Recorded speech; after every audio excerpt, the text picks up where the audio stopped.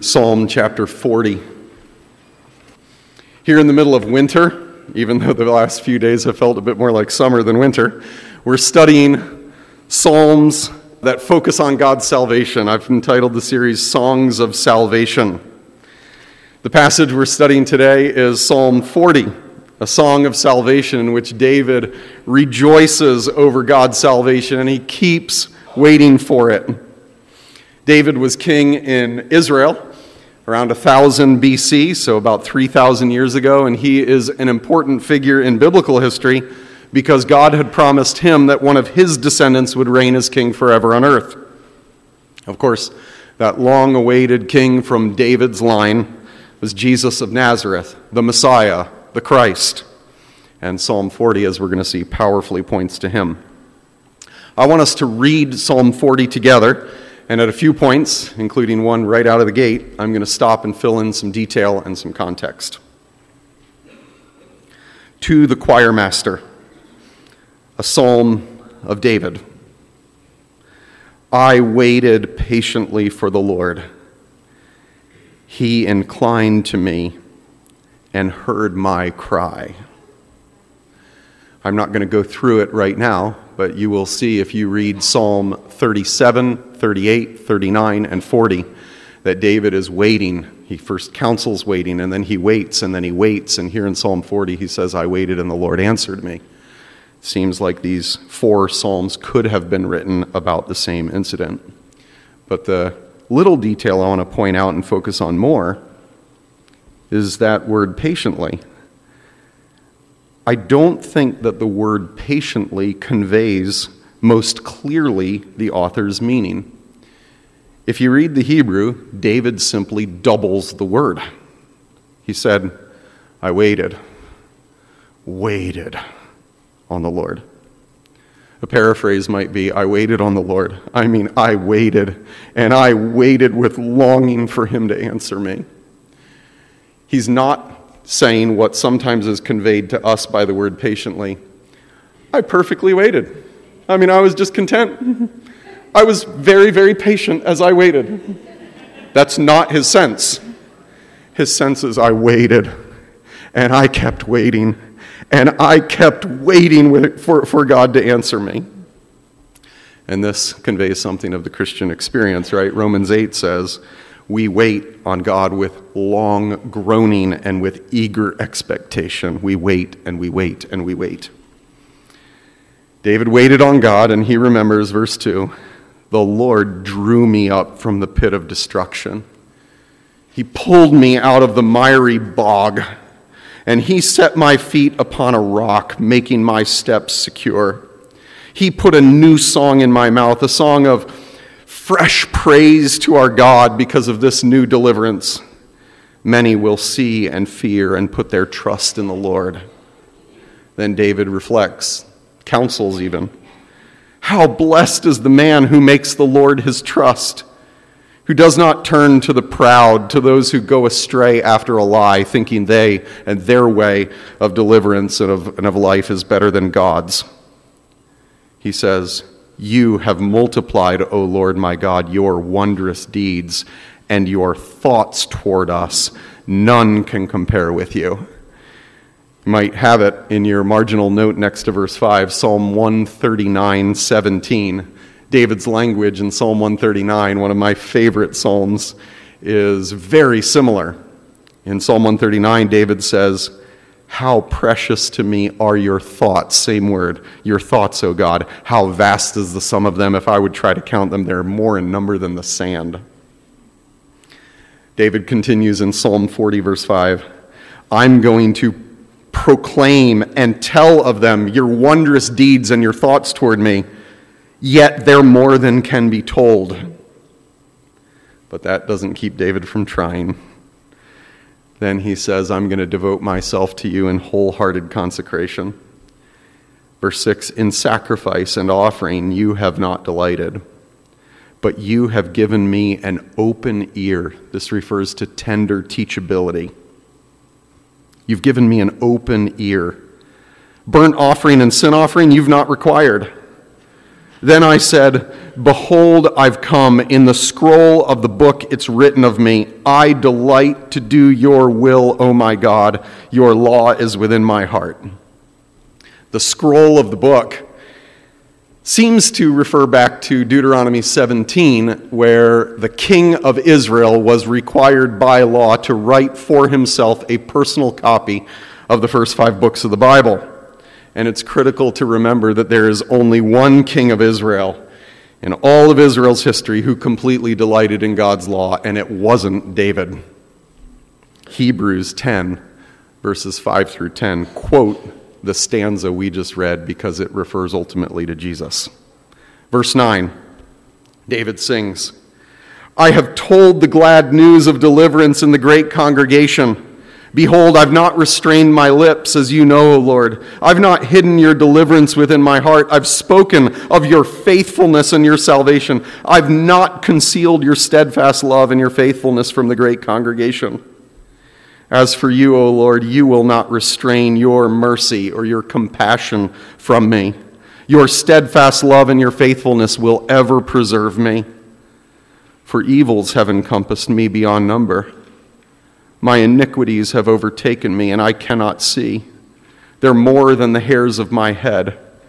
My heart fails me. This stanza right here indicates that David is overwhelmed with a sense of his own failures. He seems to realize that his present trials are largely of his own making. So it's likely, I would guess, that Psalm 40 is written after David's treacherous sins against Bathsheba and against her husband Uriah, because it was in the aftermath of those terrible failures, those notorious sins, that God told David trials would never leave your house. Look at verse 13. Interestingly, just a note, the rest of the psalm from this point on, verse 13 down through 17, is Psalm 70. It's like Psalm 70 is a later cover of a portion of Psalm 40. David writes in verse 13, Be pleased, O Lord, to deliver me, even in these trials that are largely of my own making. O Lord, make haste to help me. Let those be put to shame and disappointed altogether who seek to snatch away my life. Let those be turned back and brought to dishonor who delight in my hurt. Let those be appalled because of their shame who say to me, Aha, aha. In our language today, we might say, Yes, I got him. Ha, he's ours. Something like that. We have rule over him. We're going to win. Verse 16, But may all who seek you rejoice and be glad in you, Lord. May those who love your salvation say continually, Great is the Lord. As for me, I'm poor and needy. But my master takes thought for me. The Lord, Adonai, takes thought for me. You're my help, my deliverer. Don't delay, oh my God. There are some variations for how translators divide Psalm 40 into differing stanzas. But the way the ESV has it is pretty standard, seems pretty solid, dividing it into 7 stanzas. And pretty much everyone seems to agree that there are 2 major parts to the psalm, verses 1 through 10, and then verses 11 to the end. The first 3 stanzas look back to the past and celebrate a deliverance of thrilling salvation that God has given. Verses 1 through 3, David basically says, I waited for the Lord, and he rescued me. Verses 4 and 5, how blessed are those who trust the Lord. They're going to tell of his deliverance. Verses 6 through 8, oh God, I want you to have myself. I want you to have my heart's complete devotion. That's what you desire.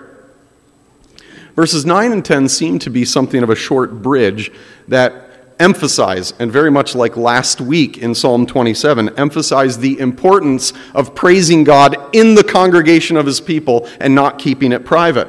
When God saves you, speak out publicly.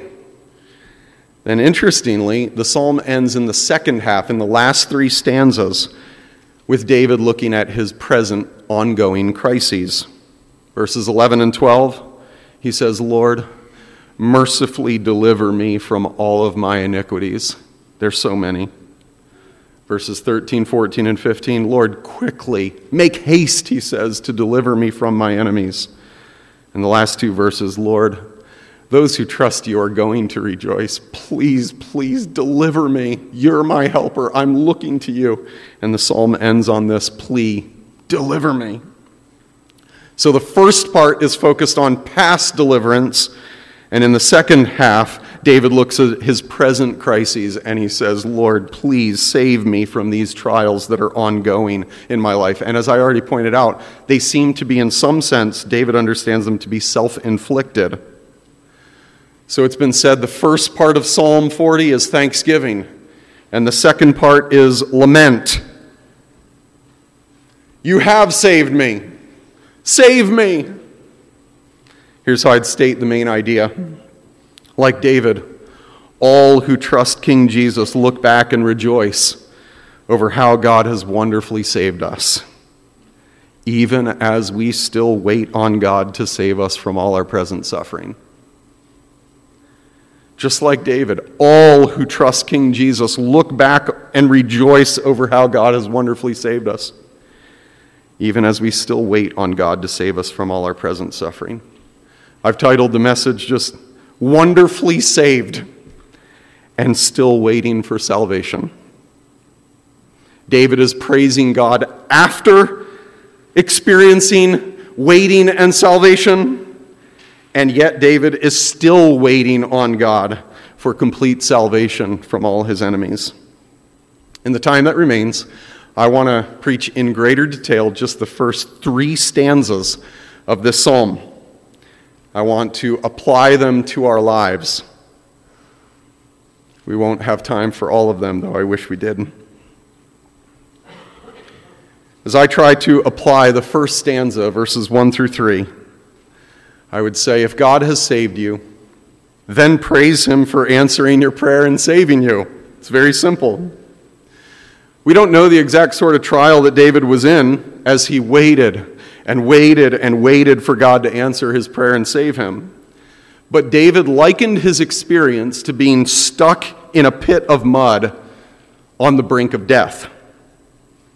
Several years ago, one of my brothers, he laughs about it now, one of my brothers was in Alaska, and as the tide went out on the river that he was eating dinner next to, he did what he came to learn he shouldn't have done, and he went out and took a walk in the riverbed. And at one point, he sunk down about knee-deep in the mud, and he ended up going down into the middle of his thighs. He could not get out. He shouted for help, and eventually the local fire department came and extracted him before the tide came in. That's something of the imagery here. Stuck in mud, and there is no chance of getting out on your own, and you're crying and waiting for help. The Lord answered David's cries for help and delivered him from dying. In whatever trial he was in, God pulled him out.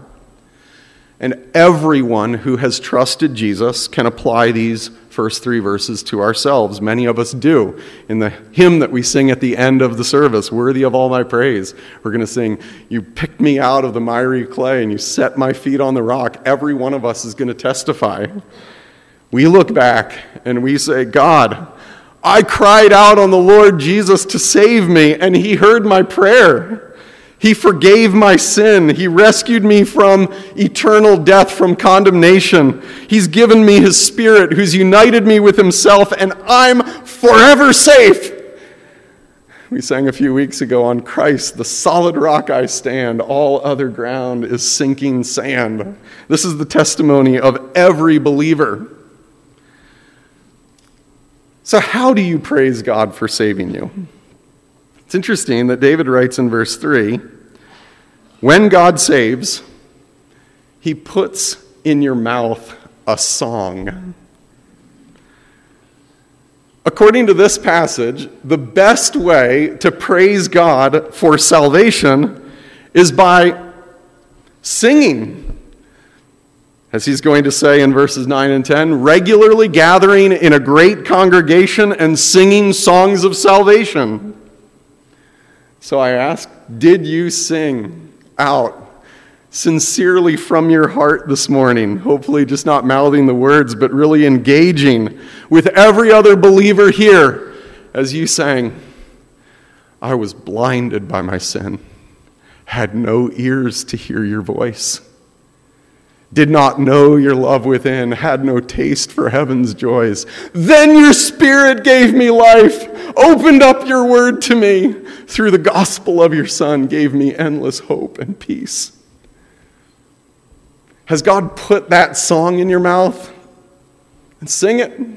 Sing the song of praise to the Lord because he pulled you out of the miry pit and set your feet on the rocks. Sing about it. Sing about it when you're having an awful week. Sing about it when you're having a great week. You've got a song of salvation to sing, believer. Sing it. Second application. If God has saved you, then try. The key word in this point is try to enumerate his innumerable wonders. In verses 4 and 5, David describes the happiness, the blessedness of those who choose to trust the Lord. In verse 5, he describes God, his Savior, as incomparable, and all of his wondrous deeds as innumerable. And yet, he says, even though they're more than can be told, verse 5, he says, I will tell them. I will tell them, even though they're more than can be told. That's why I use the word try. The fact that God's greatness and goodness toward us is infinite shouldn't discourage us from trying to describe it. I mean, you're probably like me. If someone said, why don't you count as high as you possibly can? You wouldn't look at that and be like, yes, let me start right now. Because you know that numbers are infinite, you know that you will never, ever, ever stop. Right? But David is a model for us here. He says, I'm going to tell of them even though they're more than can be told. We should try to enumerate the innumerable, God's wonderful saving deeds. How do we do this? Well, let me give you a couple recommendations for where to start. Start biblically. Start biblically. We can enumerate God's wonderful works biblically. Recount the history of Joseph. Recount the history of the Exodus from Egypt. Talk about how God rescued David from Goliath. Recount Assyria's siege on Jerusalem under King Hezekiah and how God sent the angel of the Lord out to destroy the Assyrian armies. Recount how God worked to send Nehemiah fully funded to rebuild the wall in 52 days. Recount the protection that God gave to the baby Jesus as his life was hunted. Recount the crucifixion. Recount the resurrection. Do you know these histories? Have you spoken about these histories as a parent, as a teacher, as a friend? Have you even recounted them in your journal? Have you tried to delight in enumerating the innumerable wonders of God's saving history in the Scriptures? Secondly, theologically, we enumerate God's wonderful works theologically. The study of theology is rich and it is sweet. If you've never dipped into the theology of salvation before, which in a typical systematic theology textbook is 1 of 10 chapters, if you've never dipped into the theology of salvation before, a good starting point would be Jerry Bridges' little book, The Gospel for Real Life. You can get it for free on Hoopla. I think it's even available as an audiobook. The Gospel for Real Life by Jerry Bridges. And you should try to grow to a point where you could give a simple definition and description of each of these following salvation words. Ready? Election, predestination, adoption, redemption, propitiation, atonement, justification, union with Christ, reconciliation, sanctification, glorification, and I could keep going. The study of theology, of how God has saved us, is full of richness. You will not be able to fully explain the wonders of your salvation, but try. Try. Third, we can enumerate God's wonderful works personally. In this way, I'd especially encourage you to make the best use of some holidays. As Americans, we aren't very good at establishing holy habits on holidays. But you could use New Year's in this way. You could use your birthdays and or your anniversaries to look back and try to enumerate all the ways in which God has been so undeservedly kind to you, listing out the ways He protected your life, listing out the answers to prayer that He's given you, writing out again your testimony of salvation. On Thanksgiving Day, I try to journal a Thanksgiving list that is as long as the years that I've been alive. So this last Thanksgiving, I wrote out 44 things for which I'm thankful. And if the Lord gives me life this year, I'll try to write out a new list of 45 things. 44 last year and 45 this year, total up 89. Do you think that's even scratching the surface of God's goodness to me? Not close. But it's thrilling to try to enumerate what's innumerable. All of God's blessings to those who trust in Him. So my second point is, if God has saved you, then try to enumerate what's innumerable, His goodness to you. Third, and finally, if God has saved you, then continually offer yourself to Him in worship. If God has saved you, then continually offer yourself to Him in worship. It's in this third section that David seems to remember when he's talking about sacrifice and offerings that you've not required. He says it twice. It seems that David is actually remembering what he heard about God's words to Saul through Samuel the prophet, when God sent the prophet to King Saul to basically say, "Your reign is over." God told Saul on that day, quote, "Has the Lord as great delight in burnt offerings and sacrifices as in obeying the voice of the Lord?" Is God interested in your sacrifices, in your rituals? Or is God interested in you? Here, David looks at this victory that God's given him when He pulled his feet out of the mud and set him on a rock. And in his celebration and thanksgiving over God's salvation, David, in essence, says, "Lord, I know that after this victory, You're not really interested in my ritual offerings, like Saul had tried to offer, as if that would placate you, give you a little bit of the spoils of the war. You're not really interested in the king's ritual offerings. You're interested in a king whose life is wholly submitted to you. You're interested in a king whose will delights in you and in your law, Lord." That's what David says. And before we come back to the application, let me say that this here in Psalm 40 is where David's focus expands profoundly forward into the future, a millennium into the future, from himself, one of Israel's kings, to a descendant of his, the future Davidic king, who's going to be the perfect king. See, David knew that he himself was not the great eternal king who was promised to come. David knew that he himself was not the king with the ear that always listened to God and submitted to His law. David knew that he himself was not the king who always delighted to do God's will. We know that from this very psalm. There's only one king who ever came, "Behold, I come," with a heart and a will wholly submitted to God, fully delighting in God's law. And what is most amazing when you read verses 6 through 8, God's not interested in sacrifices and offerings. He's interested in a king who fully obeys me. The king who fully obeyed offered himself as the only sacrifice that can really pay for our sins.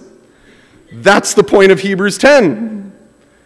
The Old Testament sacrifices didn't have any power to truly cleanse. A king whose heart was perfect needed to come. And he offered himself as the once-for-all sacrifice. Wow. Jesus proved that he was the perfectly obedient king to whom all the pointers, all the sacrifices were foreshadowing. And he proved that he has the power to forgive sin and to change hearts so that those who follow him will want to obey God, not perfectly, but truly, and one day perfectly. You just say, if you've never called on Jesus to save you, I urge you to call on the crucified, risen, returning King who lived perfectly and then died in the place of you. If you would trust him, you can be forgiven. You can be given eternal life, cleared of the sentence of condemnation that you're now under, and you can be justified by your judge, declared innocent because Jesus died in your place. If you have never called out on Jesus for salvation, I urge you to do so now. As this psalm says, he will pull your feet out of the muddy pit of your own sin and guilt and shame, and he will place your feet on the rock. He will cleanse you. He'll justify you. He will give you the right to be called a child of God, and you'll be forever his. Believers, if you have called on Jesus to save you, I now come back to this main applicational point. If you have called on Jesus to save you, and your heart has been united to Israel's perfect king, the king whose heart was perfectly obedient and who offered himself as your once-for-all sacrifice, if you're committed to him, then keep offering yourself to God day by day. Paul says in Romans 12:1, in view of all of God's mercies to you, it's the only rational response. You offering yourself to God, saying, I am yours, God. Heart and body, I belong to you. Take me, have me. How would you use me today? The right response to God's goodness to you is not to offer some occasional rituals like, I'm going to attend a service and I'm going to give a little bit. And God doesn't want your rituals. He wants you. He wants you. He wants your life. He wants your heart. He doesn't want your stuff. He wants your devotion. He wants your submission. He wants your mind. He wants your will. Day by day, in view of all of God's goodness to you, keep living all out for God's glory. That's how Psalm 40 encourages us to live. In the rest of the psalm, I'm not going to take time to go through it, but I'll just call attention to it. Those whom God has saved are still in the middle of trials. And those, just to review what I put up earlier, those who have been saved still take to God their overwhelming sense of their own sinful failures. We still come to God day by day, praying for deliverance from all of our enemies. In fact, Jesus himself said that we should pray every day for deliverance from our greatest enemy. Deliver us from the evil one. Jesus taught us to pray daily. And David urges us in the last place, even while we're desperately crying for help, to keep continually praising the Lord. He says there in verse 16, keep saying continually, God, you are great, even while you're crying to him for deliverance. It's good. But here's where I want to end. I just want to end by thinking about those two categories. David in Psalm 40 clearly understands that those who take refuge in the Lord experience decisive salvation. We can say, I have been saved. And For those who have been saved, in a sense, we are still longing for the completeness, the fullness of our salvation. This is exactly how Paul writes in his letters. Paul says that those who trust Jesus are saved. We have been justified by his blood. We have been set free from the law of sin and death, and so on. We are saved. We have been saved. When we look back, we can say, God, you have delivered me from my sin and all of its consequences. I know I'm saved. It's not a hope so, it's a know so. Based on the promises of God's word, I am saved. And yet, even Paul often writes of salvation as a future experience.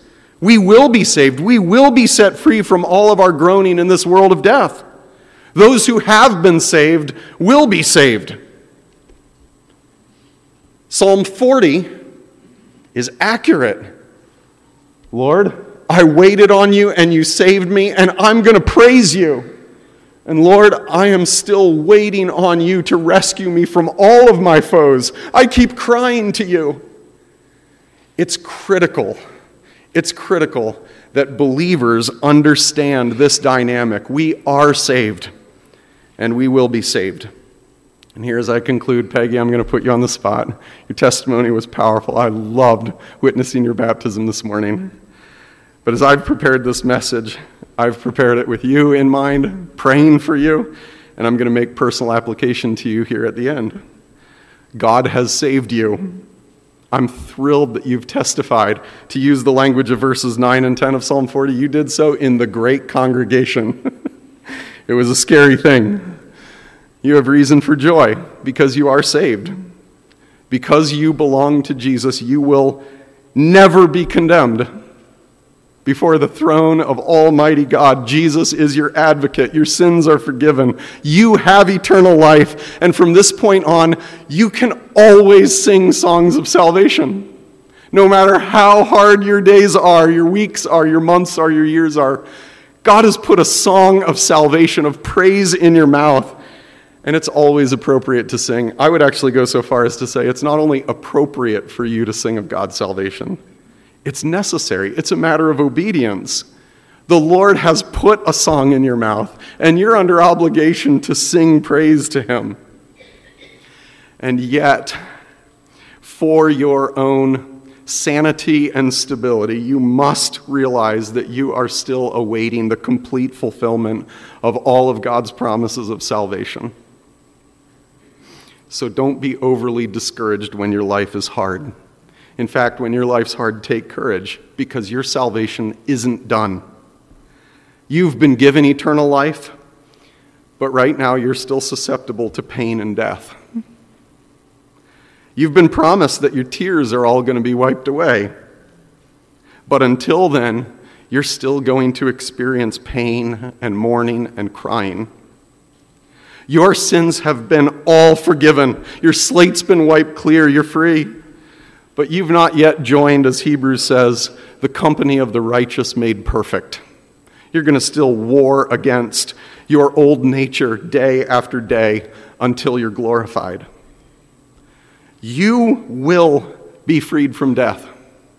You will have your tears wiped away, and you will be made perfect. God is faithful. He who's called you is faithful. He's going to do everything he's promised. And I speak to every believer in here, not just Peggy. I speak to every member indirectly, even as I speak to Peggy directly. You have been saved. So never stop praising God, no matter how hard life gets. And you are still awaiting the fulfillment of every promise of your salvation.